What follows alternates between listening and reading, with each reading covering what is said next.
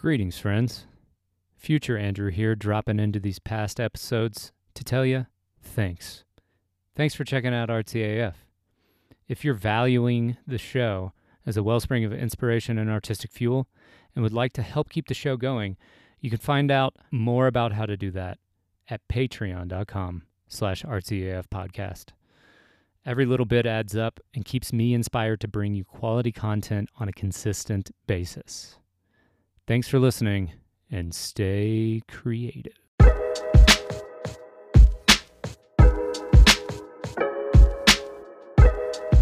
Welcome to another episode of Artsy AF. Thanks for being here.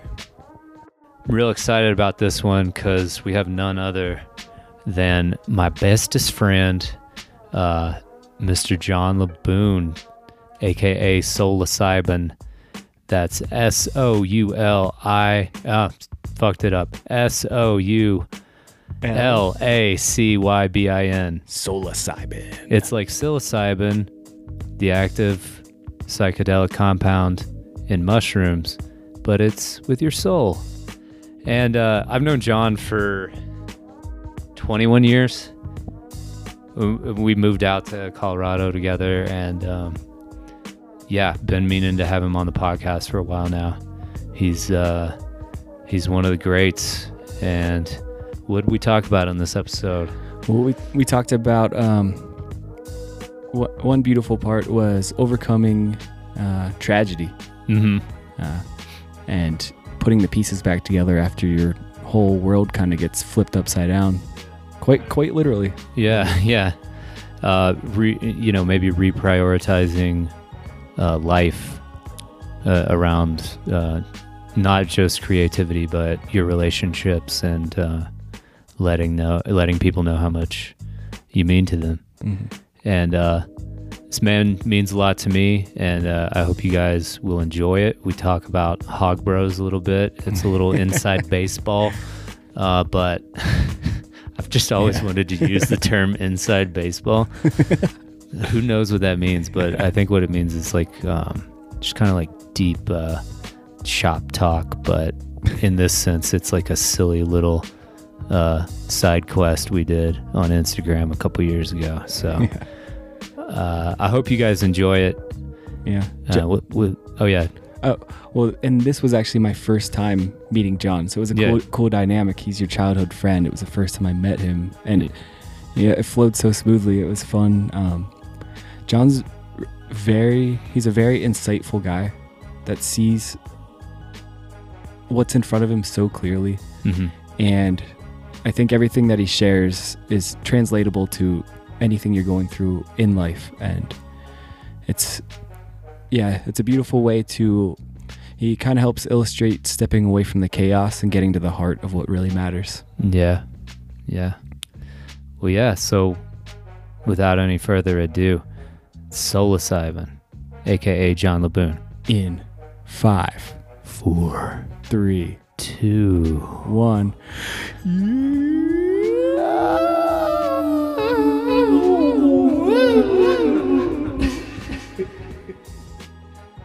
Also, we've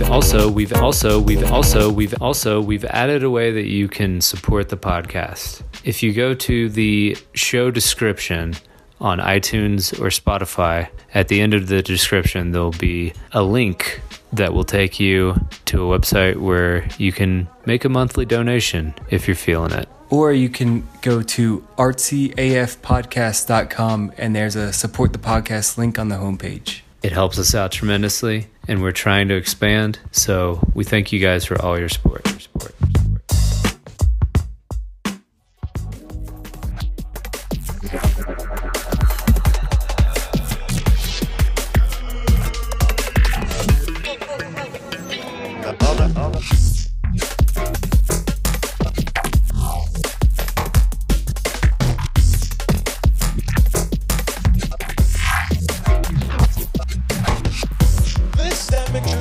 Resembles what many of you say the leprechaun looks like.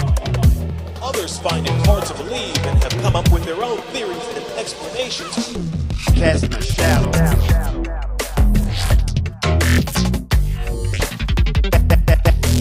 Casting shadows. casting a shadow.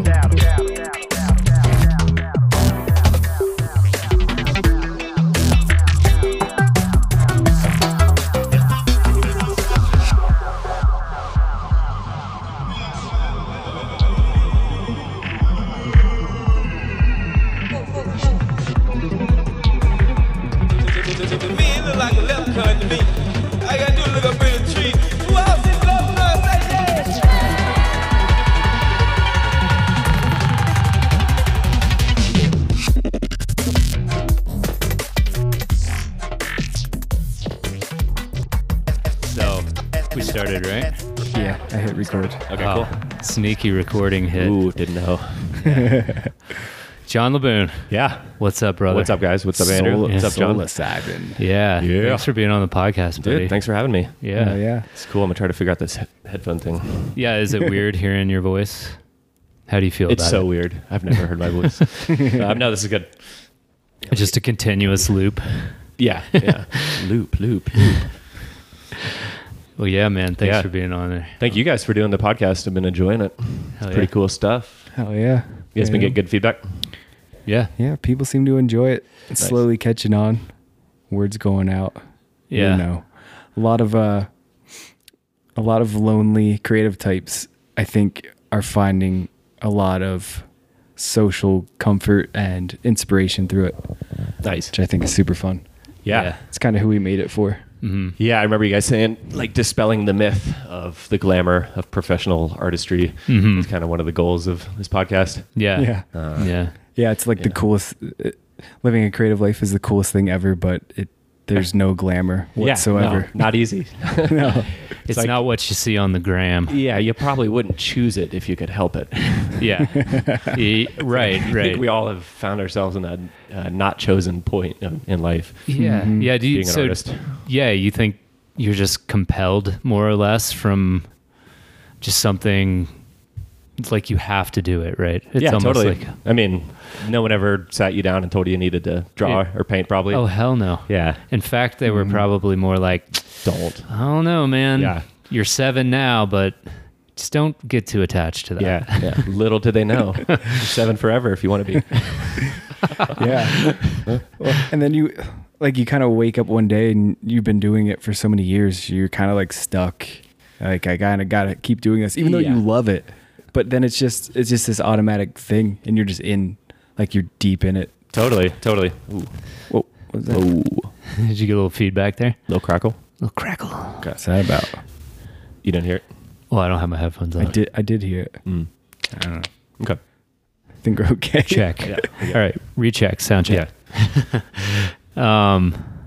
Yeah, no, I don't think anyone sets out to choose that path. You know, I think you find yourself moments in your life kind of guiding you to that point. You know, there's one moment where you're like, hey, maybe I'll give this a go. And that was one moment in a string of moments that kind of lead you to where you are now. It's kind of about it. One foot in front of the other, right? Yeah, It's not man. an easy path. Yeah. Do you want to pause one second? Yeah. And we're back. Yeah. Some technical difficulties. Yeah. Where were we? We were talking about maybe not so much choosing art, but just being compelled by some sort of force inside, or some sort of just maybe it's even just like extra energy that you have, Yeah. something like that. You know, but it gets momentum. You know, it definitely gains momentum. The more you do it, the more you give your time and energy to this practice, it becomes this thing that, you know, you can't walk away from it. Yeah. Like I'm coming from a point where I've taken a step back from my art in a professional sense. And sometimes you have to do that in life. Yeah. And it's not an easy thing. But you always still have that art there, and you can always come back to it, which is really cool. Yeah. And sometimes we got to take breaks from things to find out, rediscover why you love doing something, and Totally. reinvigorate yourself with, purpose to keep moving forward. How in a practical sense are you pulling back, or how have you? Yeah, so we'll kind of dive into this little personal story. So like little over a year ago, last summer, I was in a car accident. So somebody T-boned me, like flipped my car. It skidded for like 50 feet. I had to like flipped back upright. I had to climb out the window. Pretty harrowing shit. Damn. I always wear my seatbelt, which is good. So wear your seatbelts out there. Don't die. So that happened. Subsequent fallout was like having a concussion, dealing with just the depression and just lack of focus. I mean, I found myself, I couldn't write music. I couldn't hear anything inside my head. You know, like you guys might imagine pictures, you know, you might have a sense of a painting, you know, you've done it enough, you've created things, you kind of have an image in your head, you know, what that, your maybe archetypal creations. So like in my head, you know, if I'm like, what's my music sound like? You know, I can hear beats and I can hear grooves and things that are very characteristic to what I do. In that period, I couldn't hear anything. I was like lost, you know, I was like, wasn't sleeping due to the concussion. Can't really sleep super great. Yeah, man, it's scary, you know, and at that point, that's so much your identity, at least for me, you know, I put so much stock into making music and especially as a professional musician. And then here it's like, dude, I can't even hear a simple beat in my head. Like I have no idea, you know, just sit at the computer and just nothing. Jeez. And it's like, man, probably one of the toughest times, you know, internally for me with my own art. And just feeling like this is gone. I've lost this ability. Pretty scary. Definitely felt unsure about just moving forward in general. Wasn't really a great time. So through that, you know, you kind of, when you sit down to do your work and you can't do it. So it's like, okay, how important is this to me? You know, all these questions kind of come up. Right. And like, well, turns out, obviously, yeah, it's very important to me, you know, so I'm going to keep trying, keep showing up every day. Still nothing's happening, you know? So at that point for me, you know, it turned into, let's take my creative energy and instead of attempting to write music, which I can't do, I will just focus on techniques, learning skills, building up, you know, my skill set, which is something I've never super focused on. So it's kind of a nice opportunity to pull back from just simply being in the creative zone and creating content to actually analyzing my own process a little bit better, more looking at my weak points, like how can I fix these, tighten these up. Hell yeah. So, you know, I was really determined to not let this situation get the best of me, you know, point being. So kind of keep working at it and learning techniques. These new techniques all of a sudden are starting to spark some inspiration. I'm kind of like starting to get it a little bit again, you know, still not anything coming together, but like I'm kind of starting to feel some grooves. I remember like one day I had finally gotten like a full night's sleep. It was been a couple of months and I woke up in the morning with like a beat in my head. And I was like, dude, what the fuck? You know, like went down into my studio and like mapped it out real quick, like, you know, sketched out a little drum beat, like wrote some notes in a, you know, piece of paper, like, oh, I'm hearing this. It's going to do that right there. And I was like, cool, man. Okay. This is something's happening again. So that kind of served to help me re-find like my love for this, you know? A professional, you know, the world of professional artistry, there's a lot of reasons that we end up doing the things that we do, the choices that we make on that path. Right. Once you enter that professional field, I think we open up ourselves to other influences and forces that kind of might dictate some of those choices we make. Gets squirrely. You know, the main objective of simply making the art that you want to make can sometimes get away from you. And for me, I had kind of been feeling that anyways. You know, it was like, okay, I'm playing a bunch of shows, but I don't feel like I'm writing enough material to actually support the amount of shows I'm playing, you know? So it's like cart before the horse kind of situation, you know? So I'd already kind of been feeling some, you know, a little trepidation about like, what is my focus here? Is my focus on getting shows and getting paid? Is my focus on sharing something with other people? Is my focus on doing this for myself? So I kind of rediscovered after, you know, multiple years from starting, that I just fucking love doing this and making music. And it's not about any shows. And if I never got paid a cent for the rest of my life for my music, I'm totally cool with that, you know? just coming back to that point, we're like, oh, this is what I love to do. You know, taking it back to the core of what started the whole thing in the first place. Yeah. And it's like, I don't know. Do you guys ever feel like you lose touch with the feeling? I've been going through the exact same thing. Yeah. Like we were just talking about it on the ride here, you know, before I came out here, nobody knew who I was. And then I moved out here and like the whole thing kind of exploded, right? There's all this attention and like, wow, I'm finally starting to like sell prints and paintings and it's all happening and they're doing art shows and events. And then like I've been so busy doing all these things and feeling so dissatisfied with actually like finding my center and spending time making paintings. Like the thing that made it all start happening. Like you just wake up and you've gotten so far from the thing that you love and it almost started feeling like a job. And it was stressful and a lot of anxiety. So I'm kind of doing the same thing, like reeling it back, you know, still being a professional artist, but I just want to make paintings. I don't want to be a merchandise seller. Yeah. So it's like kind of backpedaling and getting it to the core of what I really love. Yeah. Because that's what matters. And, right. And like then everything, if you're in that space, everything you create is so much more full of love and the vibes and the inspiration. And then, you know, then maybe you can have like another wave of that, right? You know, getting out there and playing a bunch of shows, right? And then you have to retreat Get again. That good stuff rolling again. Yeah. Exactly. Like finding yourself sitting in your studio and just like time isn't a factor. Time doesn't exist. You know, that's that sweet spot. Your phone's off. It's like 3 a.m. There is nothing that could possibly distract you. You know, that's like the shit that I live for. Those moments, that's all I care about. You know, and it's not even necessarily the end product of having a song. I mean, that's cool. That's a byproduct, I think, of the process. And it's like loving the process and being in love with the process. Like that to me has always been my definition of what's art. Like, I know Andrew's probably heard me say this a million times, but I'll, you know, liken something to like somebody who mows grass for a living, but they do it with precision and care. And like when they're cutting those lines, you know, they're doing it with presence and love. That's fucking art. You know, you can't deny that, you know, same way I could sit down at my computer with no heart and no love for the process and make a beat.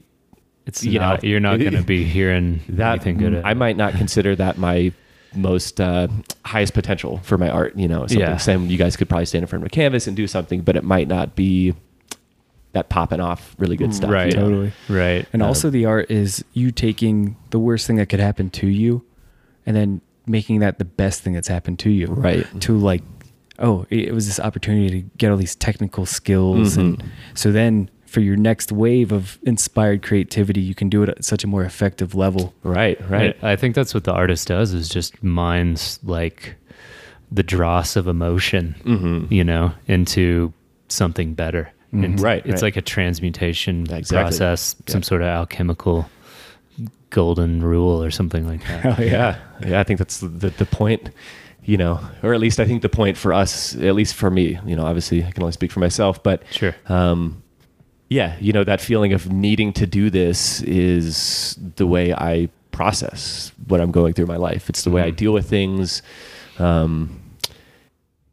You know, when I find myself at that 3 a.m. moment and there's no distractions and I'm still fully focused on my music, things that I'm feeling or going through can kind of just like bubble up. You know, in those moments, and I'm not thinking about them, but I am kind of sitting with those feelings, if that makes sense. Yeah, totally. So especially for stuff that's really tough to deal with, that is like a really, really comfortable, healthy way of like transmuting these difficult times in your life. It doesn't quite feel like you're necessarily sitting there harping on these things and picking at them. Yeah, it's like you're doing something proactive about it. In a roundabout way where it's not destructive to you and you're not hyper focused on whatever problem or situation you're going through, but you're actively like letting these emotions and thoughts rise within you, but still focused on the whole process of bringing, you know, making something out of nothing. Yeah, totally. And I think when I find myself in those moments and I'm sitting with my emotions and I'm also sitting with a clear vision on my work and I'm mindful and aware of all the sounds and all the layers and I understand where they all are, and I'm super present with that, that sometimes is the best space for me, that just I can deal with things. And inevitably, yeah, those feelings that I am processing end up in the music, of course. In these non-literal ways, obviously. Right. For weird, glitchy, psychedelic music, not a lot is very literal. So it's really interpretive, which is all abstract. It is super abstract, man. So that's part of the fun too. That's what you're doing as an artist, is you're converting your pain into creativity. And then everybody that listens to it, you help facilitate pain out of them into celebration and creativity. It's like the most beautiful magic trick. You're doing your little piece. As you're working on yourself, you're working on the world. Yeah. Right. You're making it a brighter, more fun, joyous place. Totally.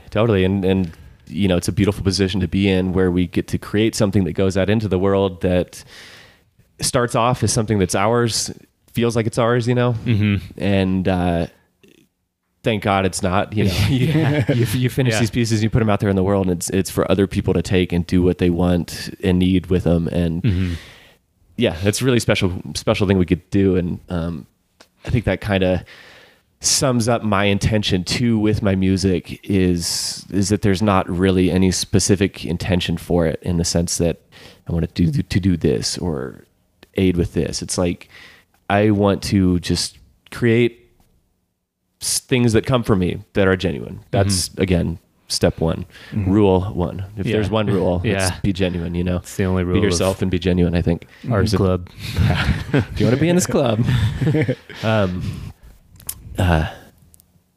What was I saying? You were talking about there's not necessarily an intention to do something. Yeah. So I just want to create content that is open for people to take and receive as needed. Like when I'm playing a show, when you start off and you see people leaving the room when you're playing, instantly, it's like, oh, this is a personal thing. It's a personal slight against me and my music. Yeah. But then, taking a step back and you realize that it's not about you at all. Yeah. Maybe that's rule 2. I don't know. Maybe we just don't have rules. Yeah, no rules. That's the only rule. No rules. No rules. But yeah, sometimes like we need to go outside and have a moment to ourselves. Yeah. Sometimes you need to go support your friend outside. Sometimes go look at the stars. You know what I mean? Like, there's a million reasons for people to do everything. So I hope that whatever I create can assist and accompany people in any moment that they might find themselves, and it may be useful. Yeah, like what if there's this beauty?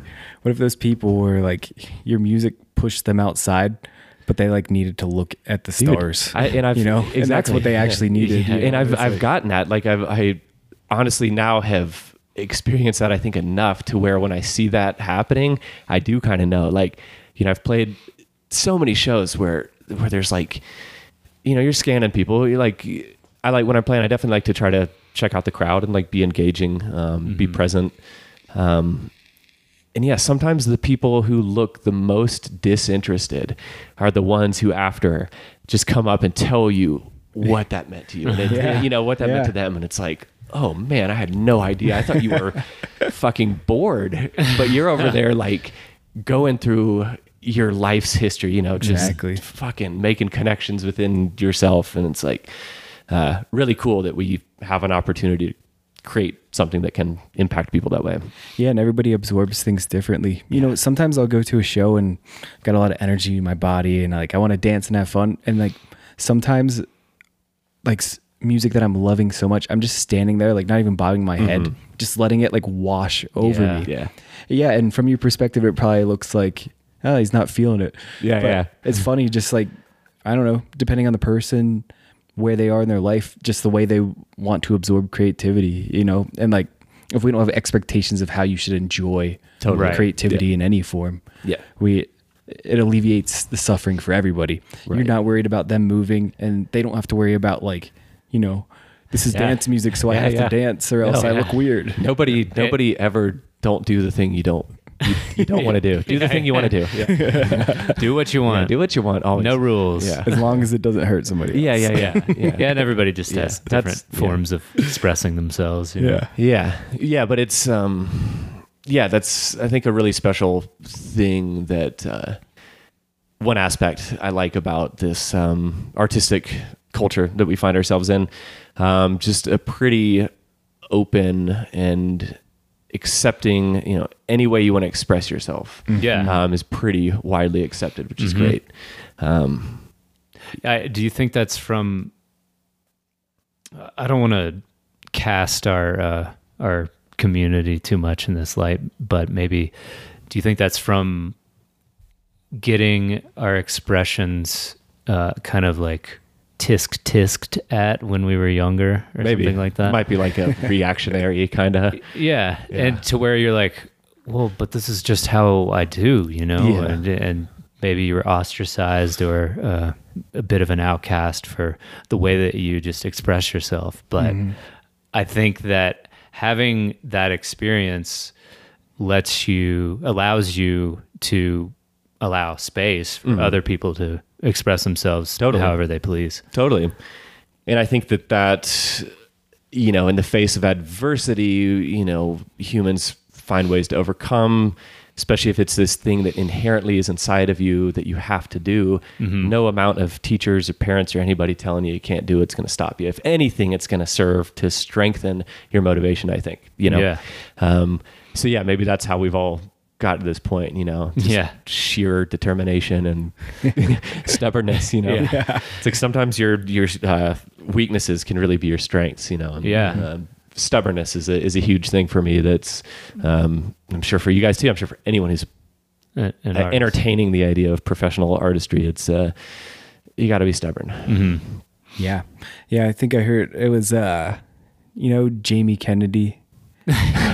Dude, my favorite. We both just laugh. He was saying like the good stuff. Here we go. But he was also saying, like any successful creative also has like a healthy dose of delusion that they dive into. But then, you almost have to be delusional of like what you could do because the world says you Especially can't at first. or it shouldn't. Yeah. But then over time, I think that delusion actually disappears and it becomes real. Sort of the opposite. It's like you're so invested in this quote unquote delusion that you've put so much focus and hours into it that it's just like, oh, well, I'm getting a lot of feedback from my X amount of followers or whatever that say that, this is really great. And in the beginning you're like, this is really great. And then you look back 7 years later on like your first stuff and you're like, there's something there, but not really sure if it was what it was. Can we delete this from the internet? Yeah, totally. And I think that we all probably just go through phases of that, and in my own path, it's definitely been phases of like, in the beginning, it's nothing but feel. I first of all, as a producer, I will admit I'm pretty technically ignorant. I don't know a lot of technical stuff. I try my best. My go-to is actually Quali. I just text him when I have questions. He's my Google for music questions. But you do know that the sawtooth wave is not called the triangles, right? Yeah, no, the triangles, man. Okay. Yeah. That's what I called it on on the Quali podcast. I was like, the triangles. Yeah. It's like, no. The uneven triangles. Okay. Yeah. Right. Because and then back up. Sawtooth's a good one. Like my first thing of music that I put out was just like, I wish I could delete it from the internet, but you can't do that. And maybe some people. No, people love it. That's the thing too. You gotta own that shit. Yeah, there's a couple of things that I feel like this is bringing up the fact that we don't own the things that we create, and our perspectives on our own art is so fucking different than the way the world perceives it. Totally. But like in the beginning, you start, it's all feel, at least for me, all feel. I understood music theory enough to put some stuff together. I had played guitar and drums growing up, so I understand, I can just put music together. But if you ask me about any technical point, anything at that point, I couldn't answer anything. Had some people reach out. I actually had it was like Kauya Scintilla and Caminanda at the time, who I was super into, and both of them reached out on Facebook and were kind of like, "Hey man, we hear your like your novice sounds," and were super kind to support and encourage me. First of all, this is like the thing about good feedback, bolster, and build people up. Yeah. Even if what they're doing is probably a piece of shit. Which is, I still have not made anything that's not a piece of shit, so I don't know what it's like. But whatever. But yeah, there's probably always, you can't say always, that's absolute, but people have little nuggets of the good stuff up in there when you're starting, and I think that's kind of, as the artist, what you follow. You see that that's working, you see that people respond to that. Cool, we're gonna go with this. This is coming naturally. So in the case of those two producers, they reached out and they were like, "Hey, we're hearing like cool melodies, and we're hearing, and then like, and here's all this other stuff that you should probably work on." Right. Yeah. Like, Yeah. Oh, by the way, thanks. Yeah. Cool. And and that, like, I was fucking over the moon, just so stoked about that. It's Right. like, oh man, so people who I respect as musicians are taking time to respond to me, and giving feedback, which helped out a great deal. So anyone out there who ever gets the opportunity to, critique people's art, like, that's a really cool thing, and it's a fun way to, you just support somebody, and like when we encourage people and let them feel supported, people can surprise you and really do some crazy, amazing stuff. Yeah. Sometimes it's easy to forget how much it can mean just to give somebody some props. That's figuring out, and you see these little nuggets of like, man, you got it. I see it in there. Yeah. You're going to figure it out. Yeah. Just keep going. Give it a little encouragement. Yeah. And you don't need to like, blow hot air, but Right. It's nice work. Keep going. Yeah. Hell yeah. Yeah. But yeah, what were we talking about too? That, how people's perspectives or vision of your own art can be so different than what you feel. For me, I always feel like the tunes that I write that are the ones I'm most stoked on aren't the ones that people are stoked on. The story of I think every creative person, it's like whatever you dig the most, people be like, oh yeah, that's pretty cool. And then something that you think is shit is so embraced.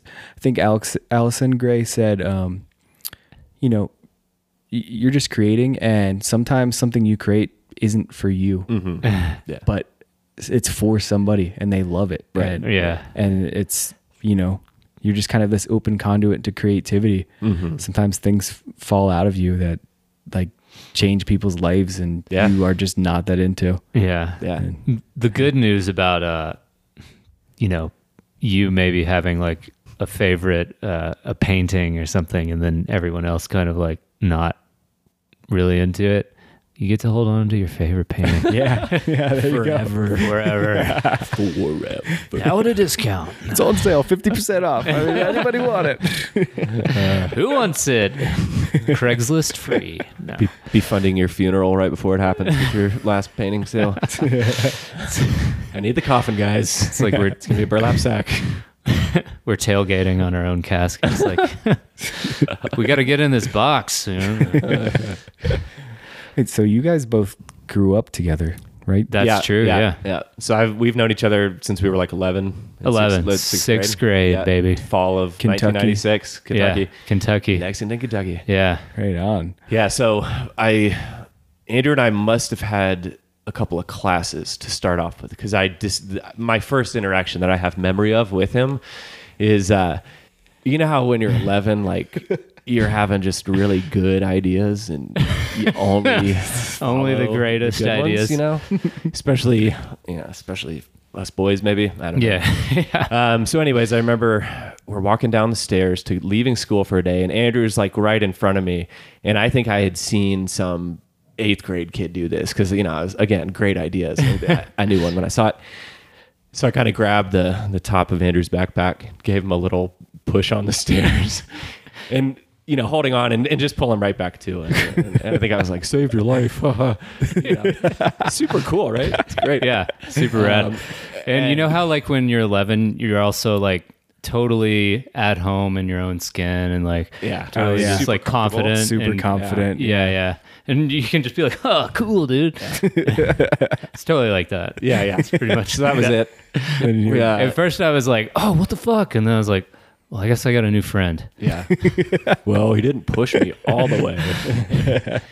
Then we high-fived and jumped in a convertible and sped off. Yeah. The rest is history. That's right. Yeah. Did you guys start making like music and art or music together? Eventually, Yeah. when I met John, he was already playing music. I'm pretty sure. Like you were in the band, right? Yeah. And at 11, I wasn't good for much of anything. Yeah. I mean, Well, again, not many 11-year-olds. You know what Andrew is really good at? What? He's got this. We'll have to put a picture up on the podcast. Do you know what I'm going to say? He's got this cow face, and he starts drawing it, and it's, and it's going to look like a topless woman, but it turns out it's just a face of a cartoon cow. Sounds like a young Andrew move. Dude, Hey, look at these boobs, man. Yeah, exactly. No, it was like those are nice. It was Garfield comics. My really disproportionate idea of what a woman's torso looked like. And trying to hide it from like my music teacher as she came around.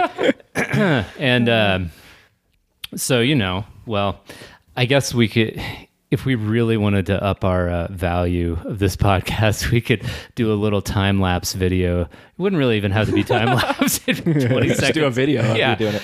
And see this. Basically, you make the woman's mammary glands turn into the cow's eyes, but they look like Garfield character eyes. And you put a little half line in between them, and then so it was just a really great, really good times. Really good times. You got to put the image up so that people can know. Yeah, it's good. I'll do it. If you like Andrew's work now, you'll love my You're gonna naked lady turning into a cow. What if this was like a whole new avenue for your art career? You just started doing the Oh, dude, I peaked when I was 11. boob cow paintings. This is all just a downhill. He's been coasting ever since then. Yeah. This is all fumes. Yeah.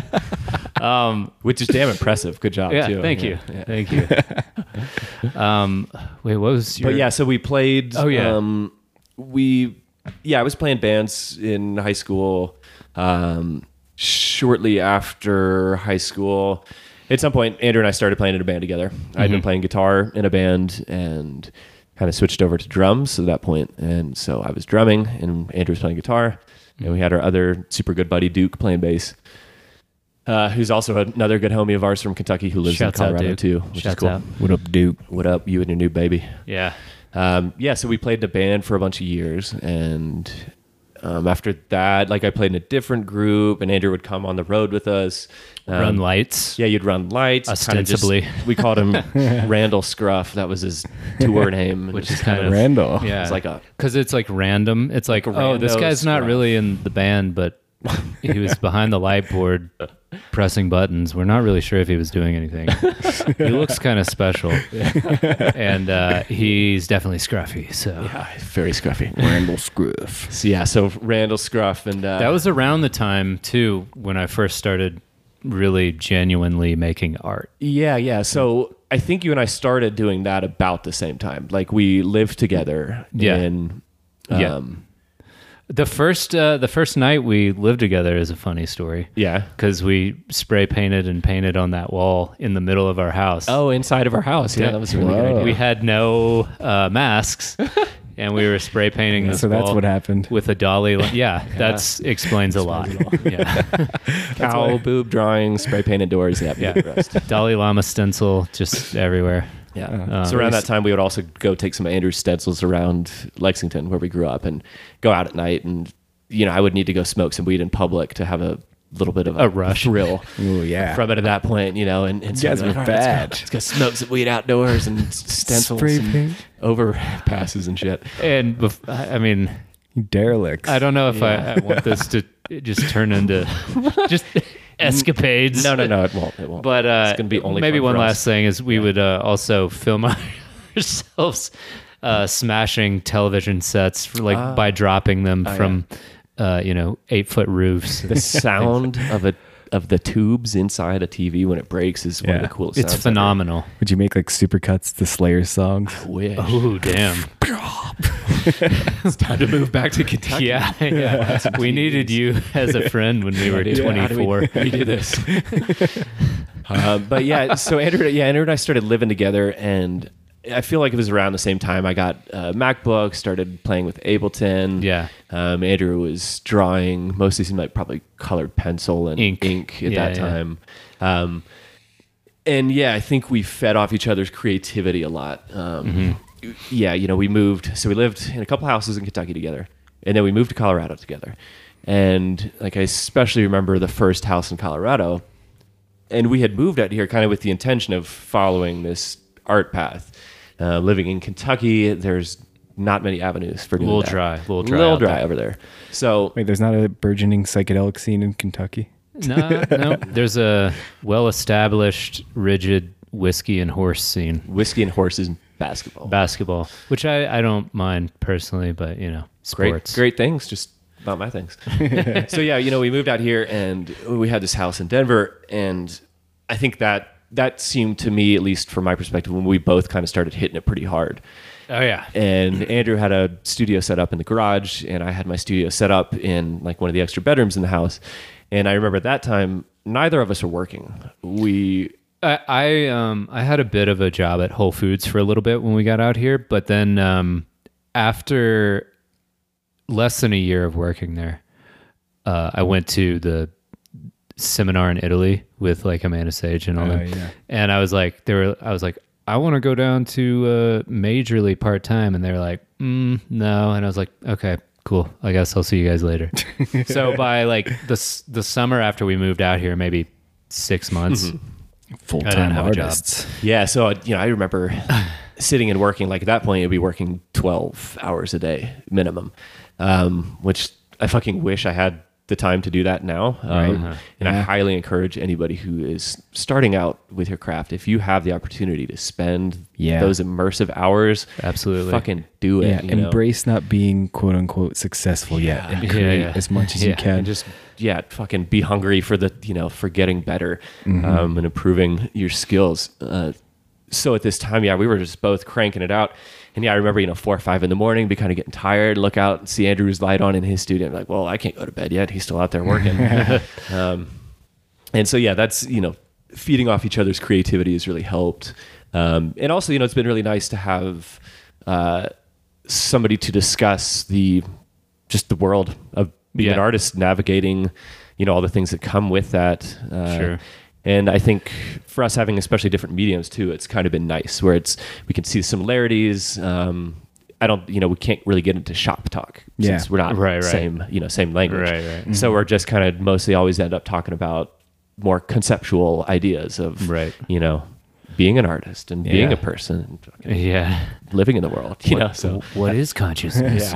That's where that's where it all really comes from anyway, right? Yeah. You'll figure it out technically or how to get it done. Yeah. But like those rich, wondrous ideas of the nature of being, that's where it all the fuel comes from. Yeah, totally.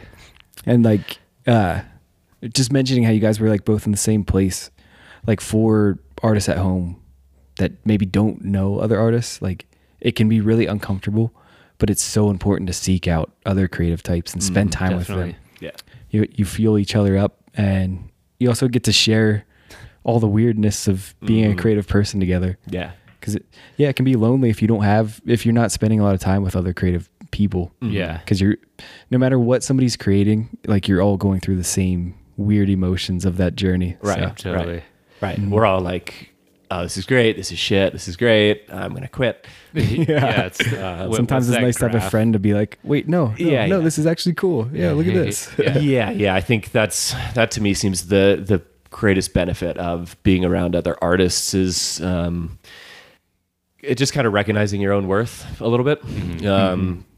For me, I feel like an imposter all the time. That's like, even now I'm like, why are you talking to me? Because I don't do anything cool.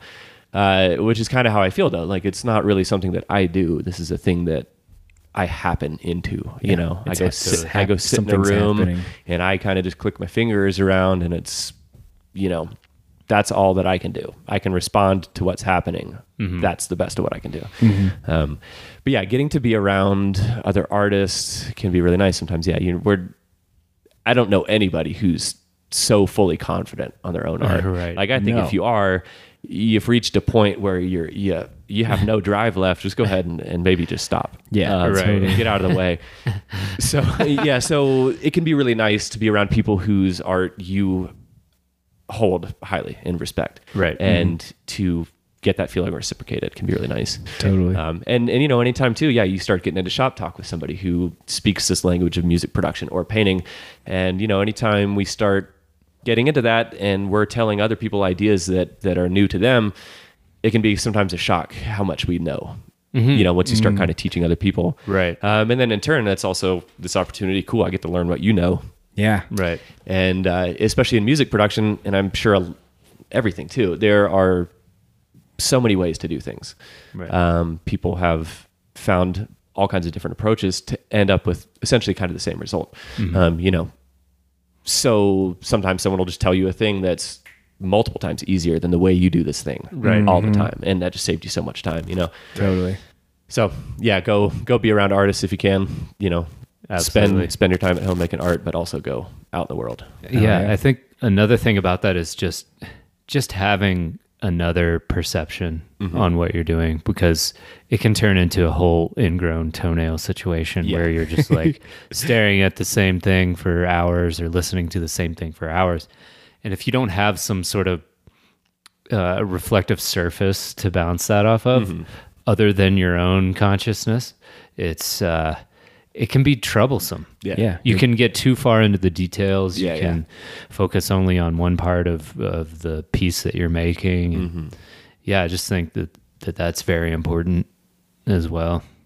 Yeah, you'll go totally crazy by yourself. Yeah. But like sometimes It's also there's good to be also alone. something to be said to extended You gotta periods go of a little alone crazy. time. Yeah. Like, you know, find those little dark corners, but don't hang out there too long. You know? Yeah. No, totally. Go get in those dark corners. Go find out what's in them, Yeah. and then come back. Yeah. And then go back. Yeah. I think it's a lot of it's about not taking yourself too seriously. Oh yeah. And I think as soon as that starts happening, I found myself multiple times, you know, as an artist, as a person, you find yourself taking it too seriously, and All the time. you're like, wait, yeah. that's kind of why this isn't just like fun and flowing, Yeah. you know. And It's like, get out of your own way. yeah, exactly. Oh, I'm glad you said that, because that's some of my favorite bit of advice that I've ever gotten in my whole life is the phrase "get out of your own way." And where I got that from was the ground at Wakarusa in like 2008 of glow sticks. Someone had written this over about 20, 30 feet in glow sticks. That's probably the best is that advice. the one we went to? Yeah, Is that I think that's like the best advice I've ever gotten. Get out of your own way. And Oh yeah. when you're sitting solitarily with your art, it's like there is nothing but you in your own way sometimes, you know. So, you know, getting around that can take the form of sharing your pieces with somebody else, getting that feedback, you know, putting it up against a reflective surface. You know, maybe you need to go outside and go for a walk, go for a hike. You know, maybe you need to just not do it today, you know, or maybe you need to sit there even if nothing's happening and put in the hours, because that definitely fucking happens. Yeah. Totally. Just power through sometimes. I was going to say something. I forgot. So I'm curious, you just went to Israel, right? Yeah. How was that? It's amazing. So this is the 4th time that I've been over there. Oh, okay. So I got to play 3 shows over there this visit. Just amazing. I still can't really wrap my head around that a couple of years ago, somebody from Tel Aviv who was, you know, throwing psychedelic down-tempo shows reached out to me. You know, and a lot of times you have people reach out to you and just like have this cool idea, and you know, I'm sure you guys could feel the same way about trying to sell paintings. You know, there's a lot of interest, not as much follow through. Yeah. You know, so one day I just get this message, hey, we want to bring you over. I'm like, what's it going to take? I'm like, fucking just get me there, man. You know, that sounds cool. So it ultimately worked out, and yeah, I was able to go over. And there's this. They're now called Fusion Culture, is the promotion crew. Really, really amazing people who've all become really good friends now too. So they do psychedelic down-tempo shows. They've brought over, they brought Ovoid over this past time with me. They've brought Bogtrotter, Sixes, Soma Toast. So nice. Supercilious, they're the S's. Yeah, so they, just throwing these awesome shows. And it's very cool, different experience than playing in the States. Like, how is it different? Like, what's it like? So I think, this is just a conceptual idea, but I think like in the States, our background for electronic music comes from hip hop. Like we don't have a history of electronic music really outside of that, right? Mainstream. It wasn't like a large house or drum and bass thrust, right? Not in the States, really. England, Germany, all those. So like, and then outside of the States, it seems like psytrance is kind of the global language for electronic music, pretty much. Mm-hmm. So out of that psychedelic scene, there has been born like the psychedelic chill out scene. Solar fields, carbon-based life forms, that kind of stuff. Which I think then kind of morphed into probably Psy-Dubby stuff and Psybient, Not, and Blue Tech, and that's kind of like morphed into, what we have over here. But it definitely has a strong hip hop influence here. Mm-hmm. Yeah. So, and my music doesn't really have a strong hip hop influence. I don't think that's not something that I've personally hasn't been a huge part of my life musically. So my music, I've always borrowed like. Sound palette, I think, especially comes from psytrance a little bit. Like clean, precise sounds is what I like more than big, messy sounds. Even though I'm changing my mind on that, I'm starting to make some messy sounds. But yeah, so the difference in the shows there just seemed to be, I can play this music that isn't really hip hop influenced, and it goes over a little bit better. They're primed for it. Yeah, they seem primed for it. And just the fucking zest and lust for life that is part of that culture, that I think we're trying to, to start. That's why we're, I think, doing this thing that we do with passion and putting our heart into the things that we do, because we're hungry for these experiences too. And it's like a small country, and there's all this tension, and there are these forces at play there that the people don't really have any connection to. Like talking to people in Tel Aviv and Israel, they're just like, what the fuck? All we want to do is just live and let other people live and have a good time. And it's pretty straightforward.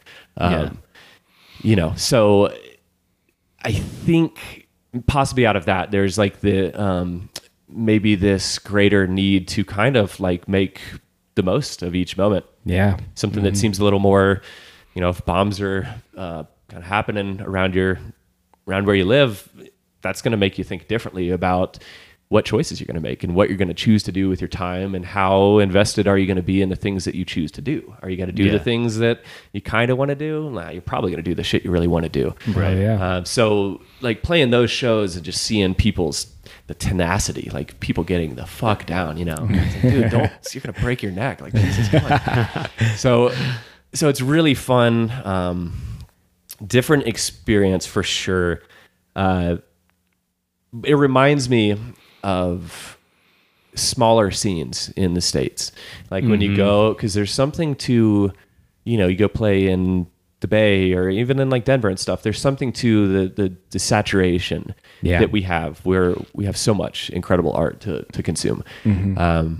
Which is great. It's just incredible. It's incredible. We are a little spoiled, I think. Little spoiled. And, so sometimes you go somewhere and play a show that's not one of these hubs, and people are like hungry for that experience. They get like an act a month or every other month that they want to go see that can help them like feel those feelings that they're wanting to feel.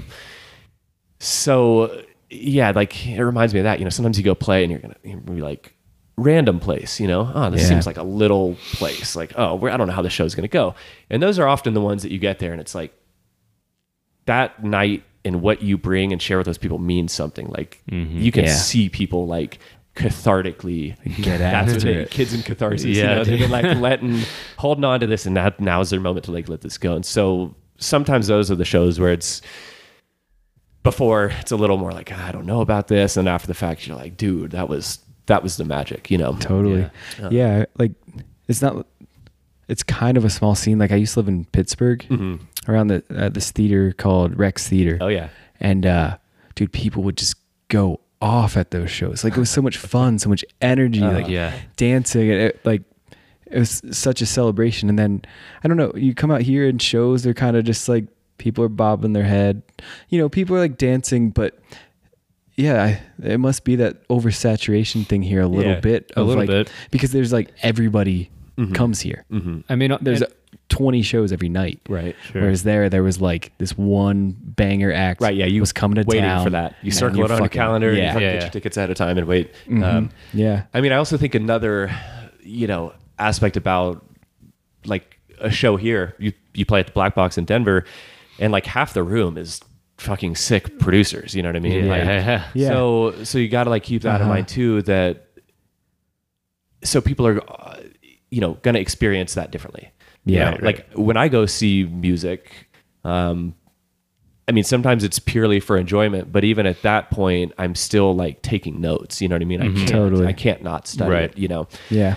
So yeah, you look at it and it's like, okay, well, cool. They're bobbing their heads, but like maybe, the result of that is that, all these people are maybe fucking inspired and they're going to go up their art. Totally. And so just a different energy. Yeah. So it's like here, I don't know. It's like this is like the foundry, you know. It's like happening here. It's being poured and forged here, you know. And then we kind of all go out and so it can like spread disperse. it around. Yeah, exactly. Yeah.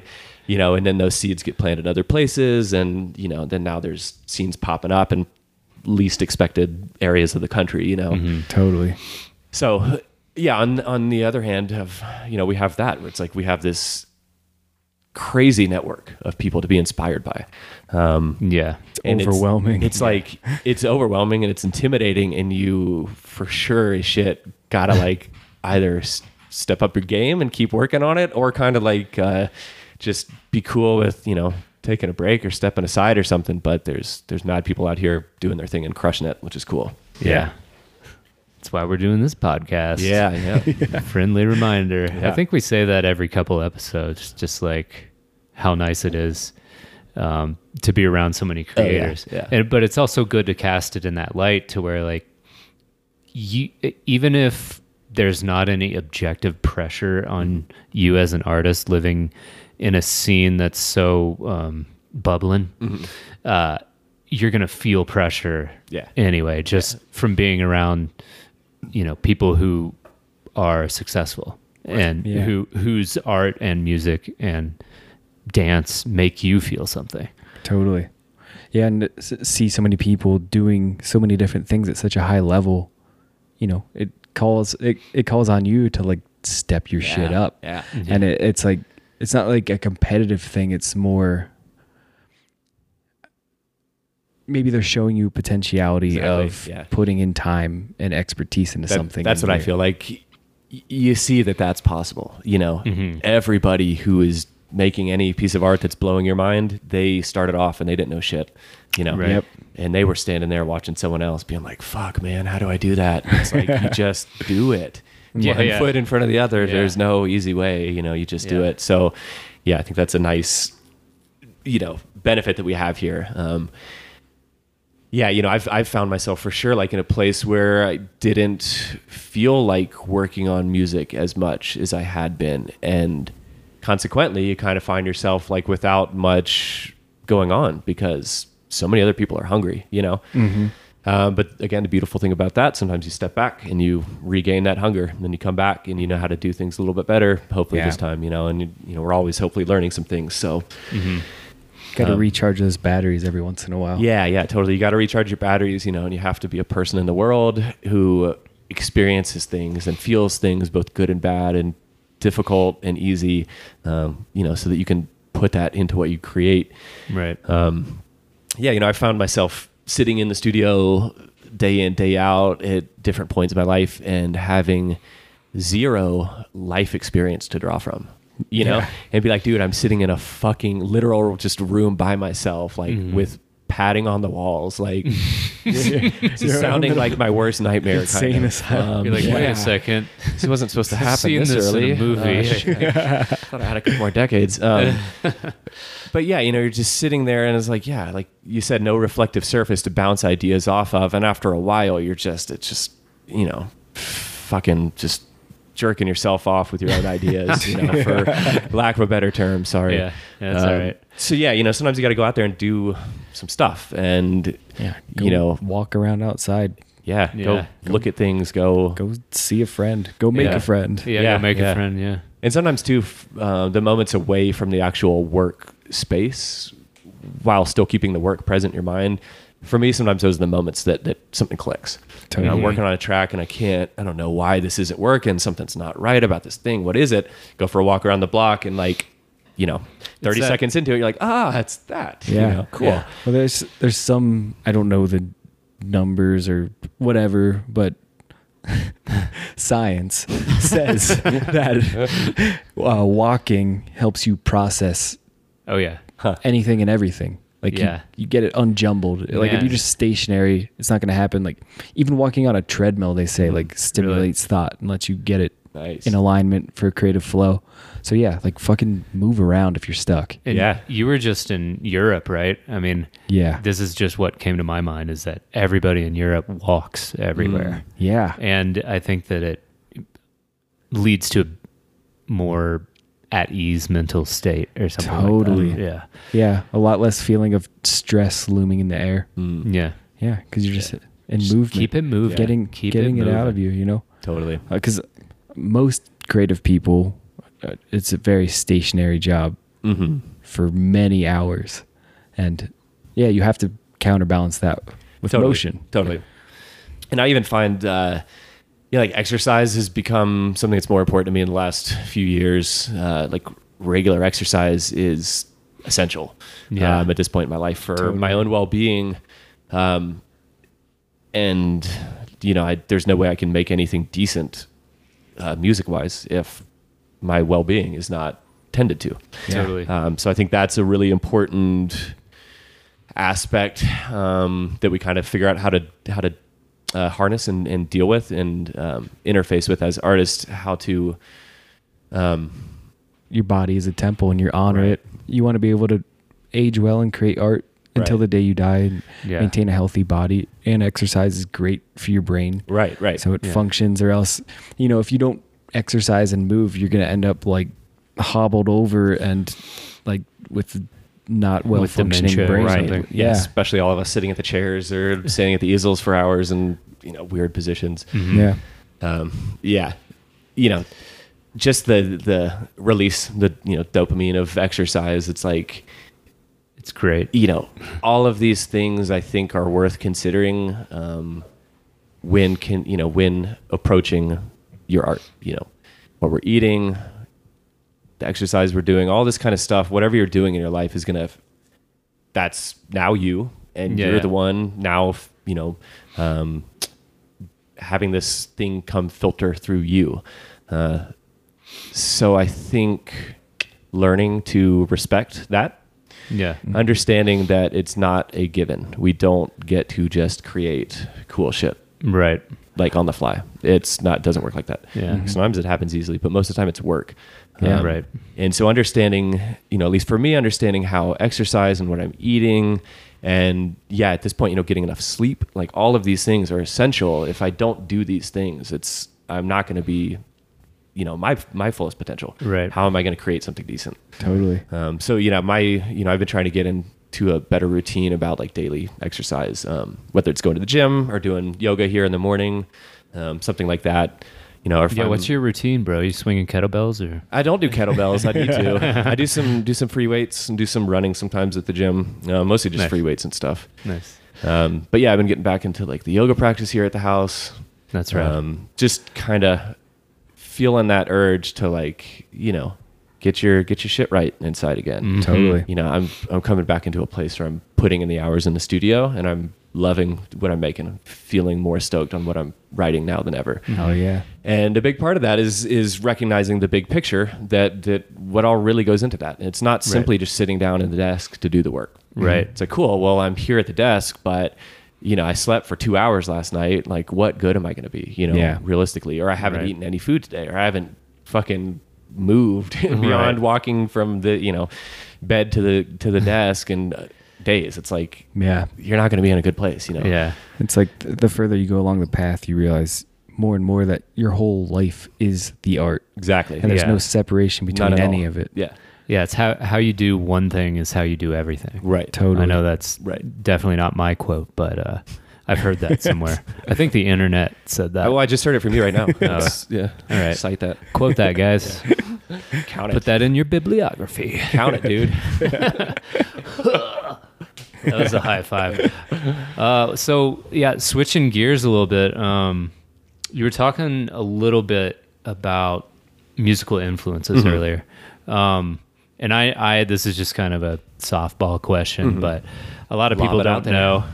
But what are some of your influences? I mean, you can start with music and then just go from there.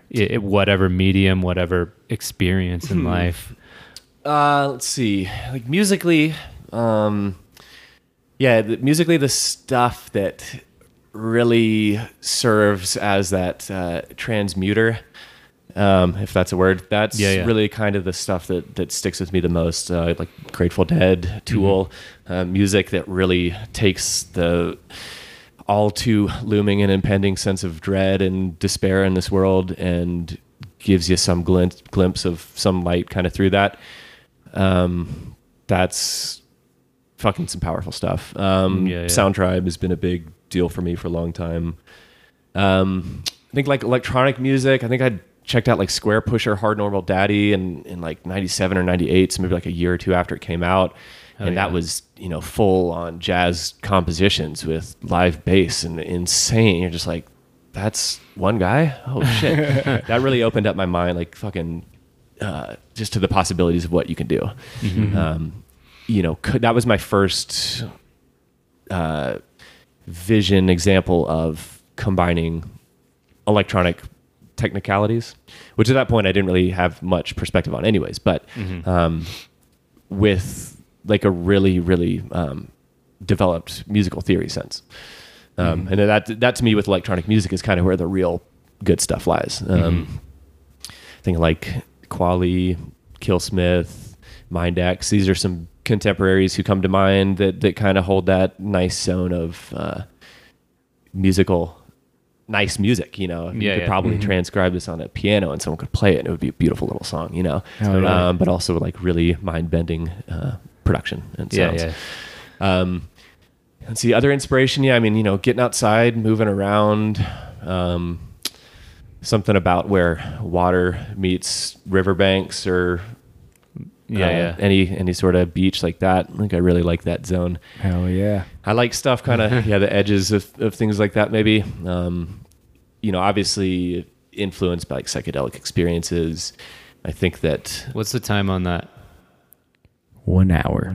So we went one whole hour without talking about psychedelics. Wow. That might be a new record. Broke the streak. No, dude. That was good. But for me, like, I think we create art that generally harmonizes with experiences we've had, kind of supports them or kind of offers a perpendicular kind of perspective to things that we've experienced. Yeah. Right. Everything that you can't separate any of the things that we experience as influential and non-influential. Yeah, it's all, like a transformational festival. You stub your toe, that's transformational. That changed my day, As soon as you put anything in that context, it's transformational. So, for me, I think as a younger one, the psychedelic experience is where you just get get deep in there, and it's getting hairy, and it's getting weird, and I gotta find your way out of this. It's like that, and it's like, oh, am I gonna make this? Just keep breathing. Yeah. The only way out is through. Yeah, exactly. So that's like, that to me feels like every song I write is just like this, Clawing your way through the forest. I'm just like beating a dead horse of like, let's get it hairy and then let's find our way out. You know, that's kind of like my go-to. I don't know how to really write music other than that. Like I can't really write things that don't get a little too intricate. I'm working on it, but so that I feel like is kind of not intentionally shaped a lot of the ways I kind of like view putting together this little experience that is a song. You know, you go in, you start, and you have no, you know, you're at the place where you are. You haven't ventured into that territory at all. You know, just you. Song starts, now you're going into this territory. Totally. Now it's you and this other thing, and it's your mind, and it's all your memories and fucking everything. And you know, you're working your way through it, and then there you are at the end, and it happened, and you made it through the other side, and something, you know, you're still breathing. You're now you on the other side. So I think, you know, all my songs kind of model that. I like to build to a point of intensity, and then I kind of like to denouement, like ramp down from that, and you know, breathe those nice breaths of being like, yeah, I'm not just a bunch of atoms floating around. I guess I am. Well, I mean, I am, but I guess I do kind of have this body like, oh yeah, take a deep breath, glad to be alive. Like, you know, like I want at the end of my song, like that kind of feeling is like maybe like, what we made it. Yeah, we made it. Oh, that was a little like kind of got too much almost, but it's okay. See what you can stand. And Yeah. you think it's a reflection of just how you approach life in general too? I think so. Yeah. I think we all do I think that I a probably little make bit. things harder on myself than I need to. Yeah. And yeah, generally, yeah. Which is, you know, currently like working on just reducing layers of what I'm working on when I'm writing. And I think that's a reflection of my life too, for sure. And, you know, talking about like coming back to a point of respecting and honoring yourself a little bit more, taking care of yourself a little bit better. That in turn like takes care of your art a little bit better. Oh yeah, I asked people on Instagram if they had any questions for you. One person named Molly Gardner wanted to know. Shout out to Molly Gardner. Molly, it's the Do you wanna know homegirl. if I like her new hat. Nope. She wants to know when the Hog Bros are coming back. So Aaron, Quali, and Andrew and I have a little Yeah, What would you call it? motorbike gang. Motor gang. Where- Yeah, we're a bike club. where can they find the Yeah. Hog Bros? Hog_bros on Instagram. Or Out on the open road, yeah. probably best place to find us. out on the intrastate highways of the great American West. You guys have to bring it back. Like every few days, I'll look it up and just die laughing. It's so good. Well, Yeah. we had a good run, you know. It was so we had a good social media run. I mean, We basically made a fake bike club, and it was Based all around centered around Aaron's cherry red Vespa. That you know, the joke is like we don't really get it's not a real hog, but we still Yeah, like we don't talk, underst- we talk the talk and we walk the walk, but our hogs that's and we all share it too. Which we is share. kinda We all weird. three get on there together. Yeah. And then there's like one picture of you just you found like a random like little dirt bike and you just, like, Oh, At Connection Festival. Yeah. you just go around the world like Yeah, look at this hog. Yeah. Yeah, that's a find great Rolls example of not Royce. taking yourself too seriously. Yeah, totally. I think it all sprung out of John and Aaron and I were spending a lot of time together at work, and we're very good at entertaining ourselves around a trim table and in a weed garden. And one day at lunch, I just was riding Aaron's hog around. That does not sound good. Yep, that's Yep, wait, we're that's what you keeping said. it. We got to That's keep what you it. Anyway, That's riding the hog, and Sorry, Sophia. you know how that goes. and I just made some silly ass Instagram post being like, check out the new hog, haters, or some shit like that. Anyway, cool story, right? Yeah, CSB. All right. Cool story, bro. maybe a Hog Bros podcast is coming soon. Yeah. Definitely. I think I think we'd all have to be in character too the whole time. Yeah. be a video cast. What one of our main political thrusts was, and still is actually, is Mr. Jeb Bush. So if you guys could just, he's really still the only presidential candidate. Yeah, he's the only true one. Yeah. So if you guys wouldn't mind just voting Jeb, just write in Jeb. They'll know who you're talking about. He makes great guac. 2020. Yeah. So don't know how we're gonna dig ourselves out of this hole, but what is? I mean, you might have already like touched on it, but straight up, what's your favorite part about being a musician? Definitely the possible impact of what you create could have in the world. Yeah, you know, I've gotten, I think somebody in Israel gave birth to one of my songs. I'm not sure which one. Or to like an album, something like that. I don't know. Somebody emerged out of the vagina portal from infinity. Man, with your boots blasting. Soundtrack is psilocybin. Good luck, buddy. Sorry. That's amazing. Yeah. So, you know, and you know, like that's one of the nice things about social media is that people are accessible and you can get a hold of people who are creating this content that means something to us. And I think that's a really fun thing to do. Like it's neat. Sometimes you reach out to people who, you know, we respect, who are bigger, established, successful people, and sometimes they respond to your shit, and it's just like a cool way to connect with people, you know, a cool way to level and realize that we're just all kind of people on the same path, or on different paths, same path. Yeah, so, you know, sometimes you get some messages from people who are like, man, I'm, you know, going through like some death in a family or major illnesses and things like that, and your music is the only thing that's like making the day any better. And like that'll, you know, it brings like tears in my eyes, and I'm just like, again, I can't believe it, you know, like, really? Did you mean to send this message to somebody else? Because I don't think that that's anything I made could have done that, you know. But again, that's the thing, I didn't make it, you know, I'm just kind of part of the equation. Totally. So yeah, getting to share the thing, getting the feedback. And so for me as a musician, the most immediate feedback is playing live shows, which is oftentimes, you know, you're sharing music for the first time. You know, I think a lot of producers, a lot of producer peers, you know, we're kind of constantly writing music, ideally. And, you know, live shows probably consist of a lot of unreleased stuff. People are really excited on this, you know, new stuff we're working on. We want to share it.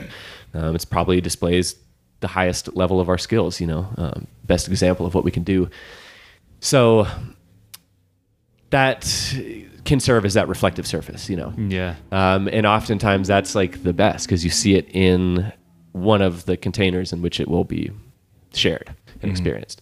So seeing people's reaction in either, oh, I just cleared the dance floor, like, I should probably work on this track, or, oh man, this is some new shit. Everyone's like, oh, into it, darn. like, and that feels good. And just seeing people's reactions. And again, you can, you know, who doesn't love seeing someone else's genuine smile and someone genuinely enjoy themselves? Like that's one of the most beautiful parts about this, you know, individual faceted thing we got going on here, little bodies next to each other, you know, watching each other doing things that make us happy. So that's really fun.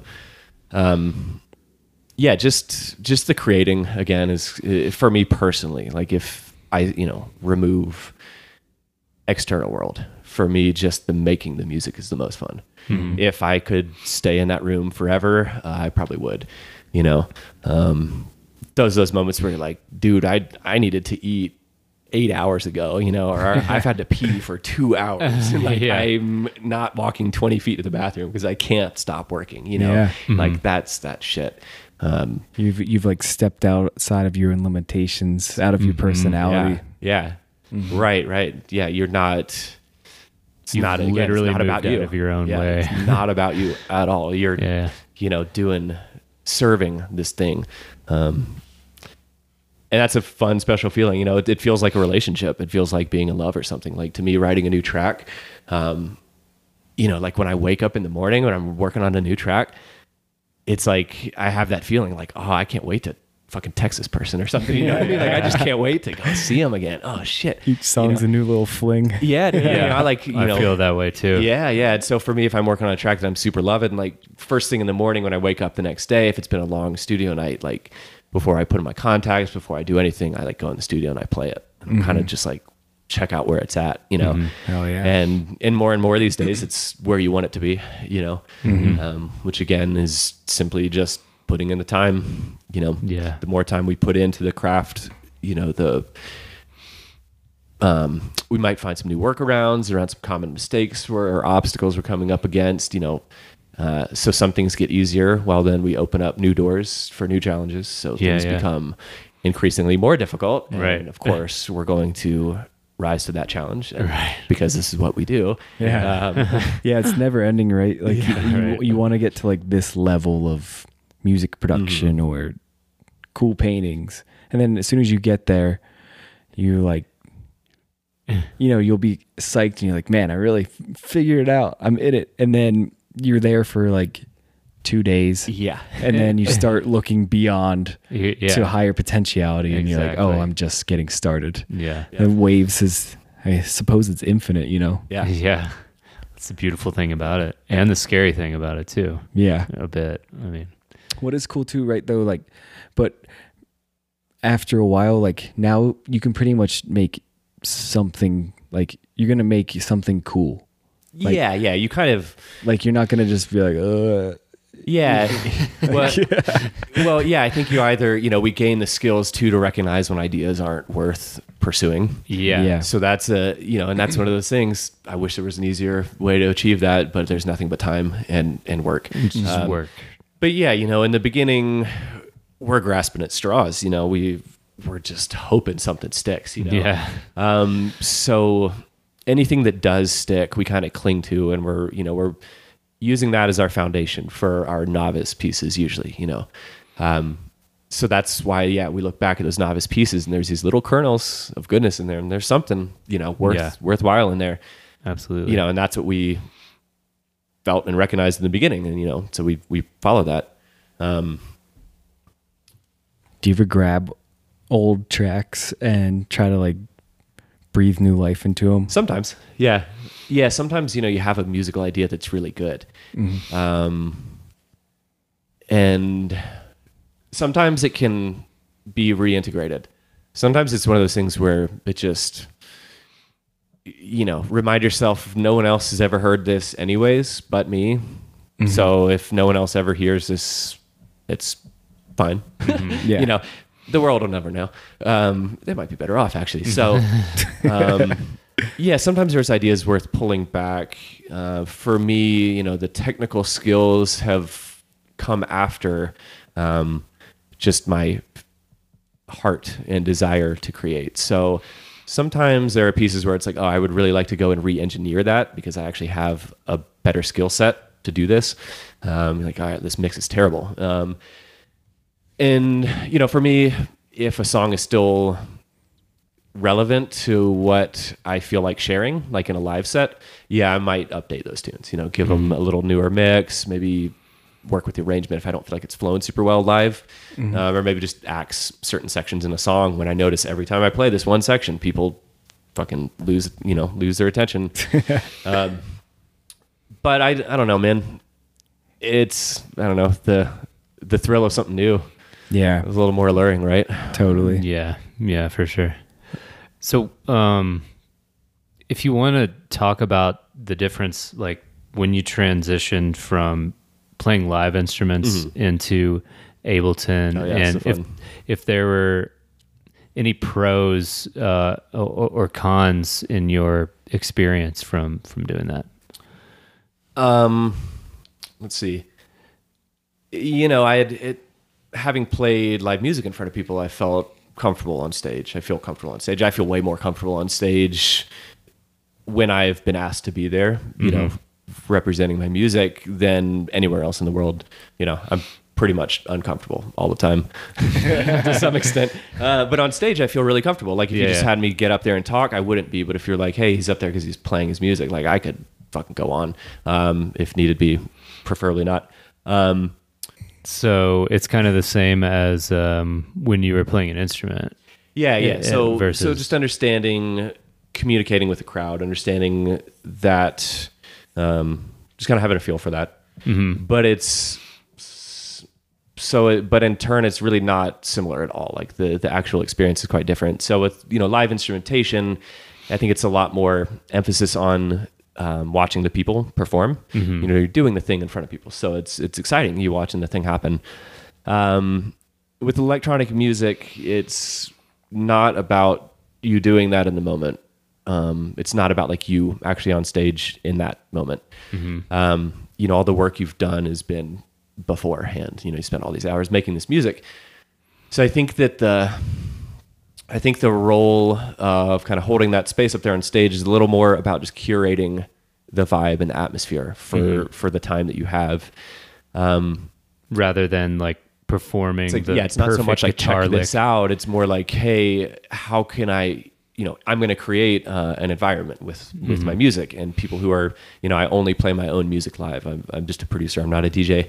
So everything I play and make, it's all, coming from same source. So it's, they relate to each other. The songs work together. It feels like its own little world. So, it's more about how can I create this space again for then people to have whatever experiences that they need to have. So it's way less, look at me doing this thing up here, and more or less about like, hey, you guys do your thing. Yeah. I think that's kind of like the way I feel about it a little more. Nice. And I notice with my music too, because it can be a little intricate, a little like hyperactive, that sometimes like when I can get on stage and kind of like get myself physically into a groove and start kind of moving, and like sometimes I'll see a little more response from people who like, okay, kind of get it. But I've always had really, really good response from people who are like flow artists and like full body dancers, and to me that's the highest of the high compliments for music. It's like people who, I live to make this music, so there are also people who live to physically respond to music. So if they're really getting off on what I'm making, like that to me is, it's a tip top kind of compliment right there. Oh yeah. So you said, you're usually uncomfortable. Then when you get on stage, you feel great. Like, what is that experience like playing a show in front of a crowd? It's a pretty unique position to be in. Yeah. I think it's, I think for me, it's like this opportunity to get back into that space that I kind of felt when I'm making the music, that this isn't about me, and this isn't about like anything, you know what I mean? Like there is no intended purpose for this. It's for the experiencer to take and make it what they will.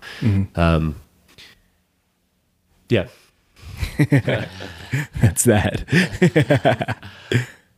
It must be like, it must be interesting. I've never like played music for a crowd. I'm always the one looking up. Yeah. Like that must just, is it weird? Like looking at people dancing, like seeing weird faces, like I mean it kind of. I mean, for me though, it's all like just a reflection of that this thing that I spent so much time and effort on is worth something in the world, that it has value, that I'm not just wasting my time in my studio sitting there, which again I happily would, because I love doing it. That's all that really matters. But it's kind of a trip, right? Like you're just sitting alone in a room creating these songs, and then you play it on these really loud speakers, and a whole room full of people just starts like moving around and smiling. It's and like, so it's fucking ends of the spectrum, It's so different, and it's very weird thinking about that. Like it's hard for me to not think about the live setting when I'm writing music. But that's something that lately I've really, in kind of coming back to just finding why I love doing this, or really just finding that I love doing this. There is no why, you know what I mean? It just is. Right. You were talking about now I got the bug too. It's getting dark early. For a couple of weeks. What were we talking about? Well, being alone and then playing for a crowd and thinking about the live setting while you're producing in the studio. So can we edit? Yeah, of course. So yeah, you have all these experiences playing your music in front of people. So we kind of get this idea of how people react to this. So then I'm sitting in my room by myself working on music, and it's really hard to not have those memories pop up, or expectations, and that's mostly what it is, because I'm expecting that this is going to work this way when I play this song, people are going to react this way, and it never goes that way. Never. Yeah. But and that's something that I've come up against, where I find myself writing for this theoretical situation that's in the future. You know what I mean? Which is super weird, because I'm sitting in this room to do this thing where I can be super present, but I'm doing this for this illusory thing in the future. It's like, kind of feels very weird, and for me can kind of hinder my creativity a little bit sometimes. Because I have an expectation. So there kind of is a right and there kind of is a wrong, If I'm expecting that this tune is going to be this kind of tune and do this on a dance floor, then there are right and wrong choices, as long as once I adhere to that construct, There are rules now. Yeah, there are rules now. So now I'm not just free in my free space creating. Right. And sometimes, that can be a fun exercise though too, to be like, hey, kind of fit your creativity into this little box and do it. It can be kind of a fun challenge sometimes. But for me, and coming back to just remembering that I just love making music for just the sheer fact that I love it, and sitting there in the studio, I'm trying to let those thoughts dissipate more and more. Because it's like people are gonna move to your music. That's the thing. Yeah, exactly. It works. That's it. It's like they've always, before I started thinking about that and playing shows, it was happening. So why am I now factoring this into the equation? Yeah. Right. Why am I getting in my own way? I think that's what's so cool about the creative path, though, right? Like that dilemma comes up of, okay, now you're playing shows and people are moving to it. So now you want to make it for them to move. And then dealing with that whole situation is just a way for you to become more wise in your path and to bring it back to the core. But you have to go off on that little tangent and get kind of lost, and then bring it back, and then you become like a fuller human being, Totally. With more presence. Because like you had, before, when you started out, it's kind of like naive creativity of just making it for yourself in a way. Yeah. And then you're just stumbling through it. And now you're like, I'm a like working producer, musician, and then you're not so naive anymore, but then you bring it back to the core now, having had that experience, and then you're just like cooler. Yeah. So cool now. Well, it's weird too. It's like sometimes I feel myself getting lost in like the feedback or reflection from people, and I'm almost like too conscious about that, to where I'm like, no, I'm just gonna make what I want to make. It's like, oh, people like this thing with these elements in it this time. Cool, we gotta switch it up. But yeah, do you ever feel?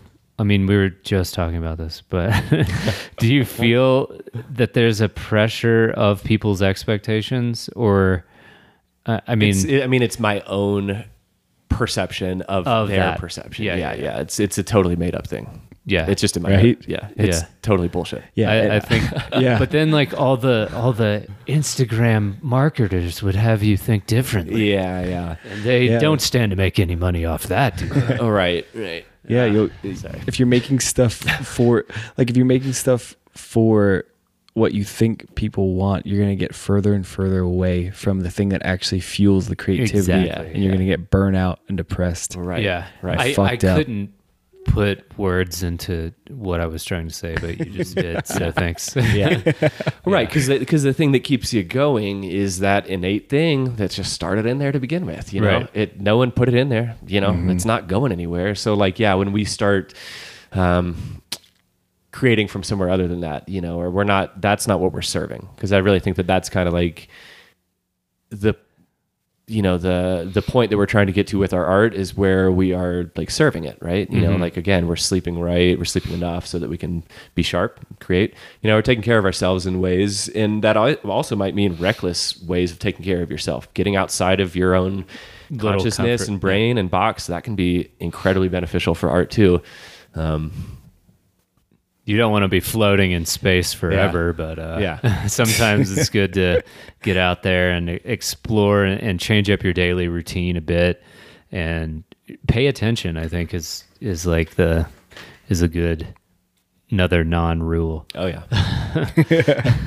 Oh yeah. Paying attention to what you're wanting and where the muse is tugging you. Yeah, and where's your heart? I mean, your mind will fuck with you, right, and pull you away from what your heart wants to do. And you always, that principle, I keep coming back to it, is like, if you do what you love, you'll never work a day in your life. And if you find, you're living a creative life, but it all feels like work, it's like you're not listening to your heart, and you're not really, and if you get away from that and you're just in your mind and you're just working, the whole thing's going to fall on its face.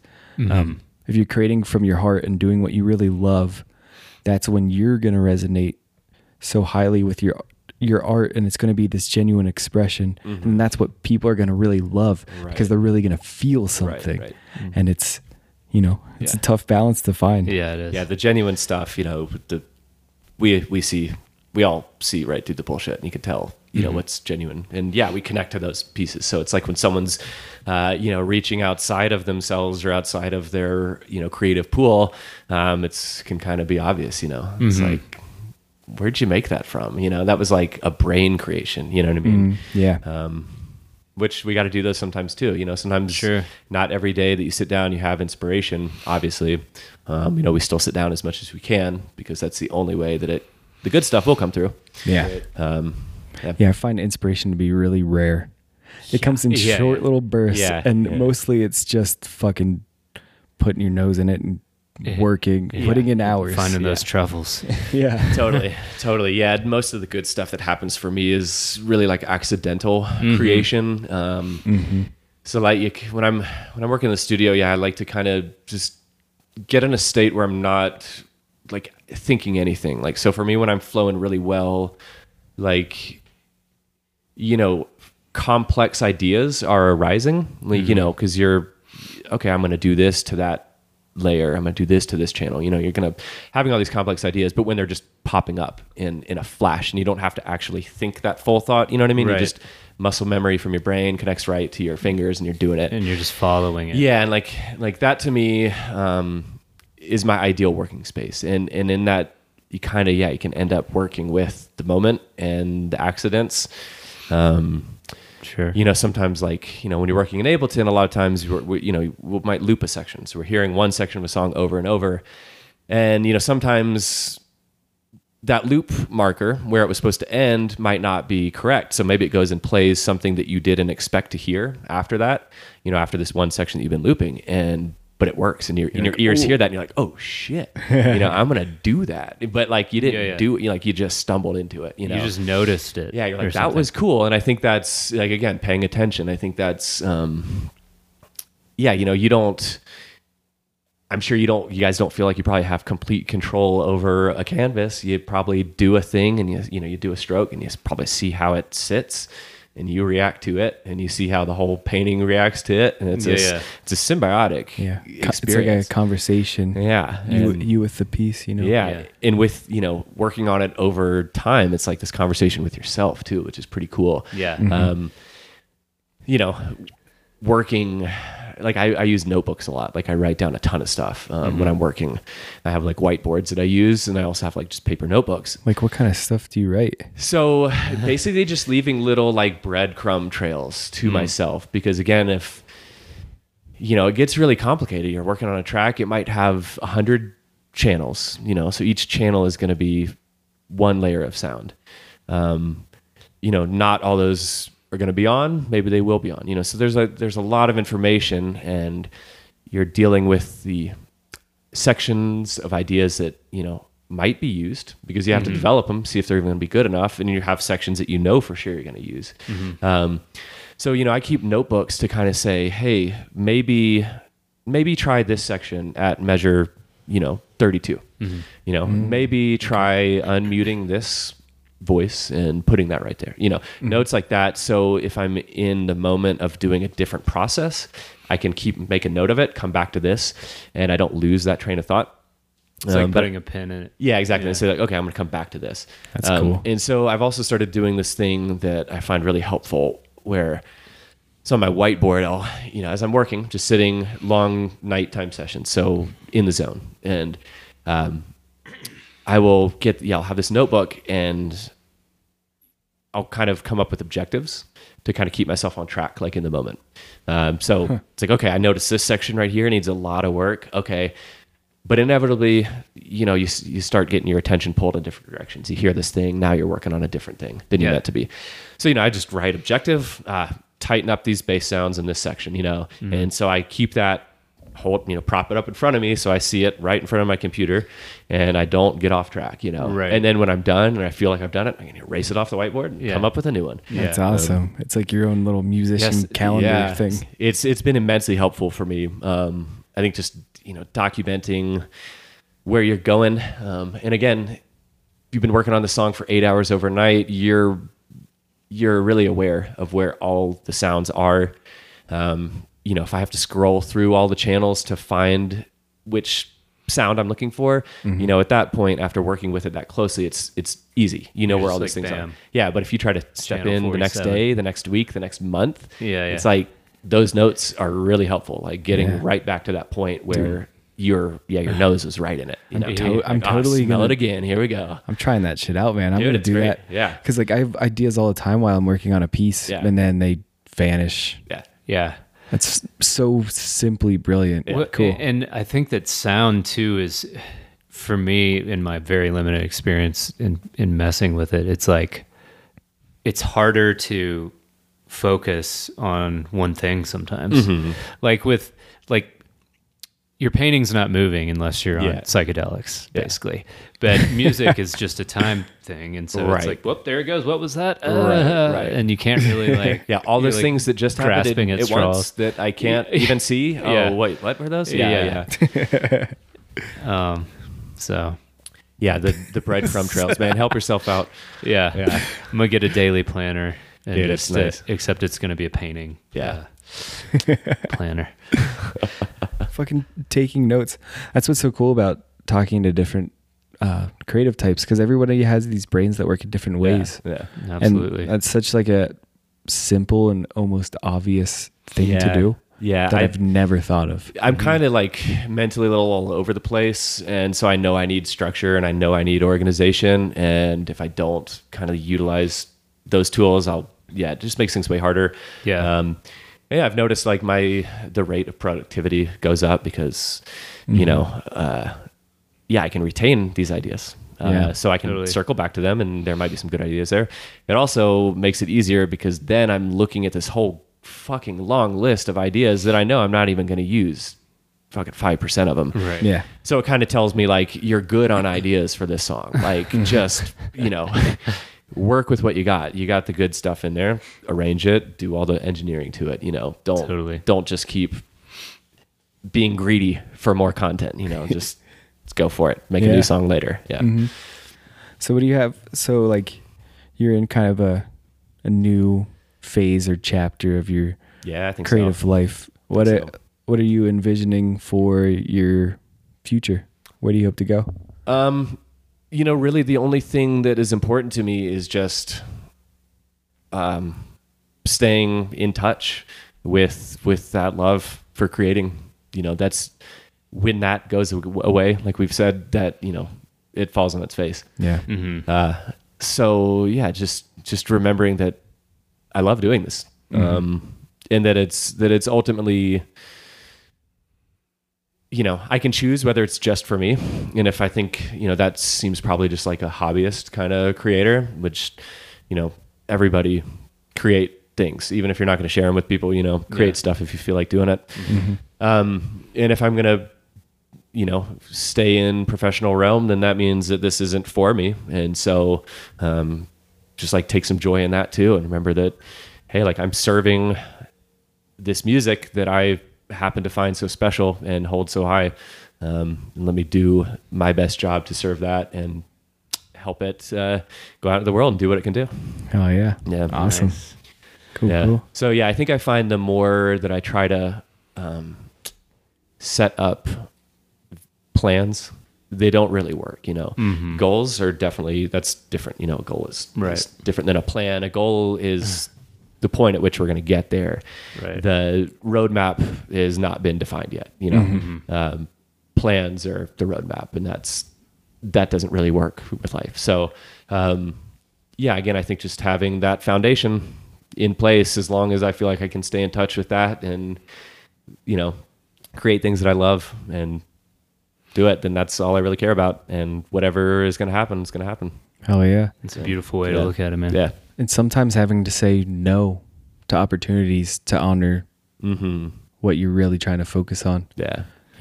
Sometimes, man, that's a whole nother can of worms. Yeah. That's kind of goes along with, touring life and stuff. It's sometimes the to-do of getting to a show and all that.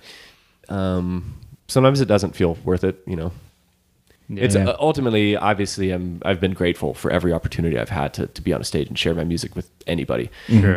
If one person has ever appreciated it, cool, I'm good. Yeah. Check, sign off on that. Success.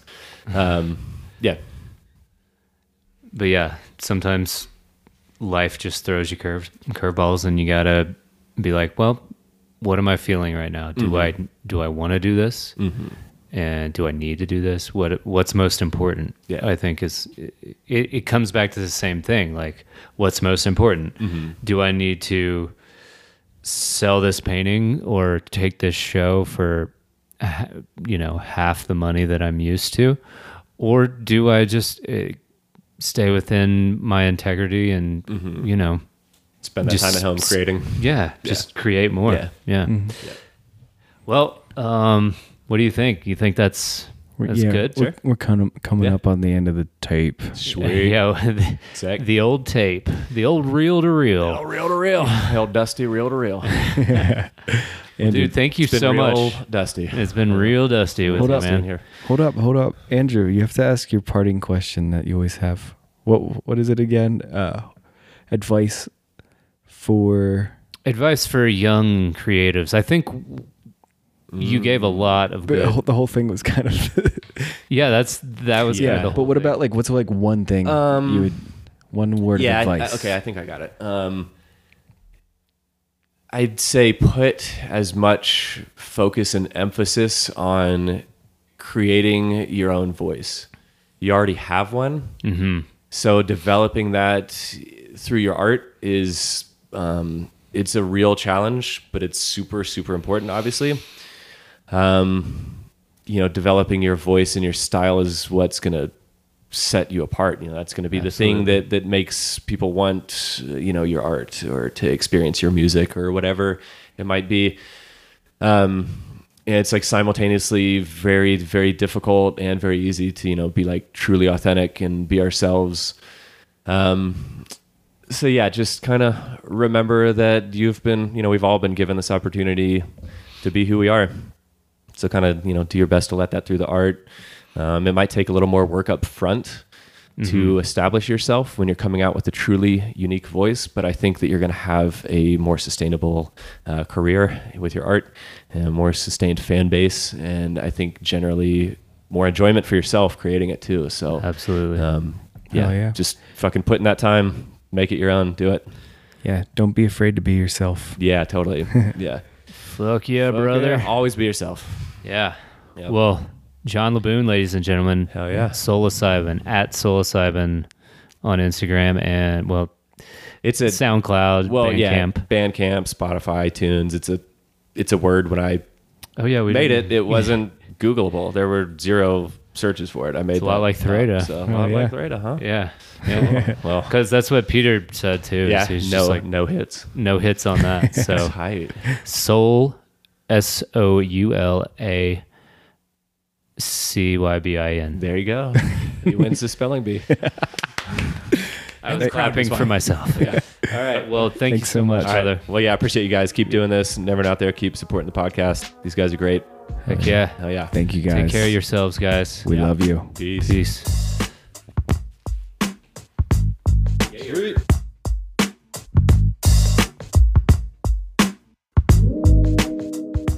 Thanks for listening to another episode of RCAF Podcast. For additional images and notes on this episode, you can check out our website, artsyafpodcast.com. And you can find me, Andrew Norris, at andrew.norris.arts on Instagram, and andrewnorrisarts.com is my website. I also have links on my website to episodes as well as all my best paintings. And you can find me, John Speaker. My website is johnspeaker.com. On Instagram, I'm at John Speaker, and on Facebook, John Speaker Art. And we want to give a special thanks to Blair Speaker, John's lovely wife and creative director of the podcast. She also updates the website and does all the podcast notes. So thank you, Blair. And we'd also like to thank Tyler Billman. He created the music for this podcast. You can find Tyler on SoundCloud and Instagram. His name is Get Billsman. That's GETBILLSMAN. Thanks again for listening. Peace. Thank you.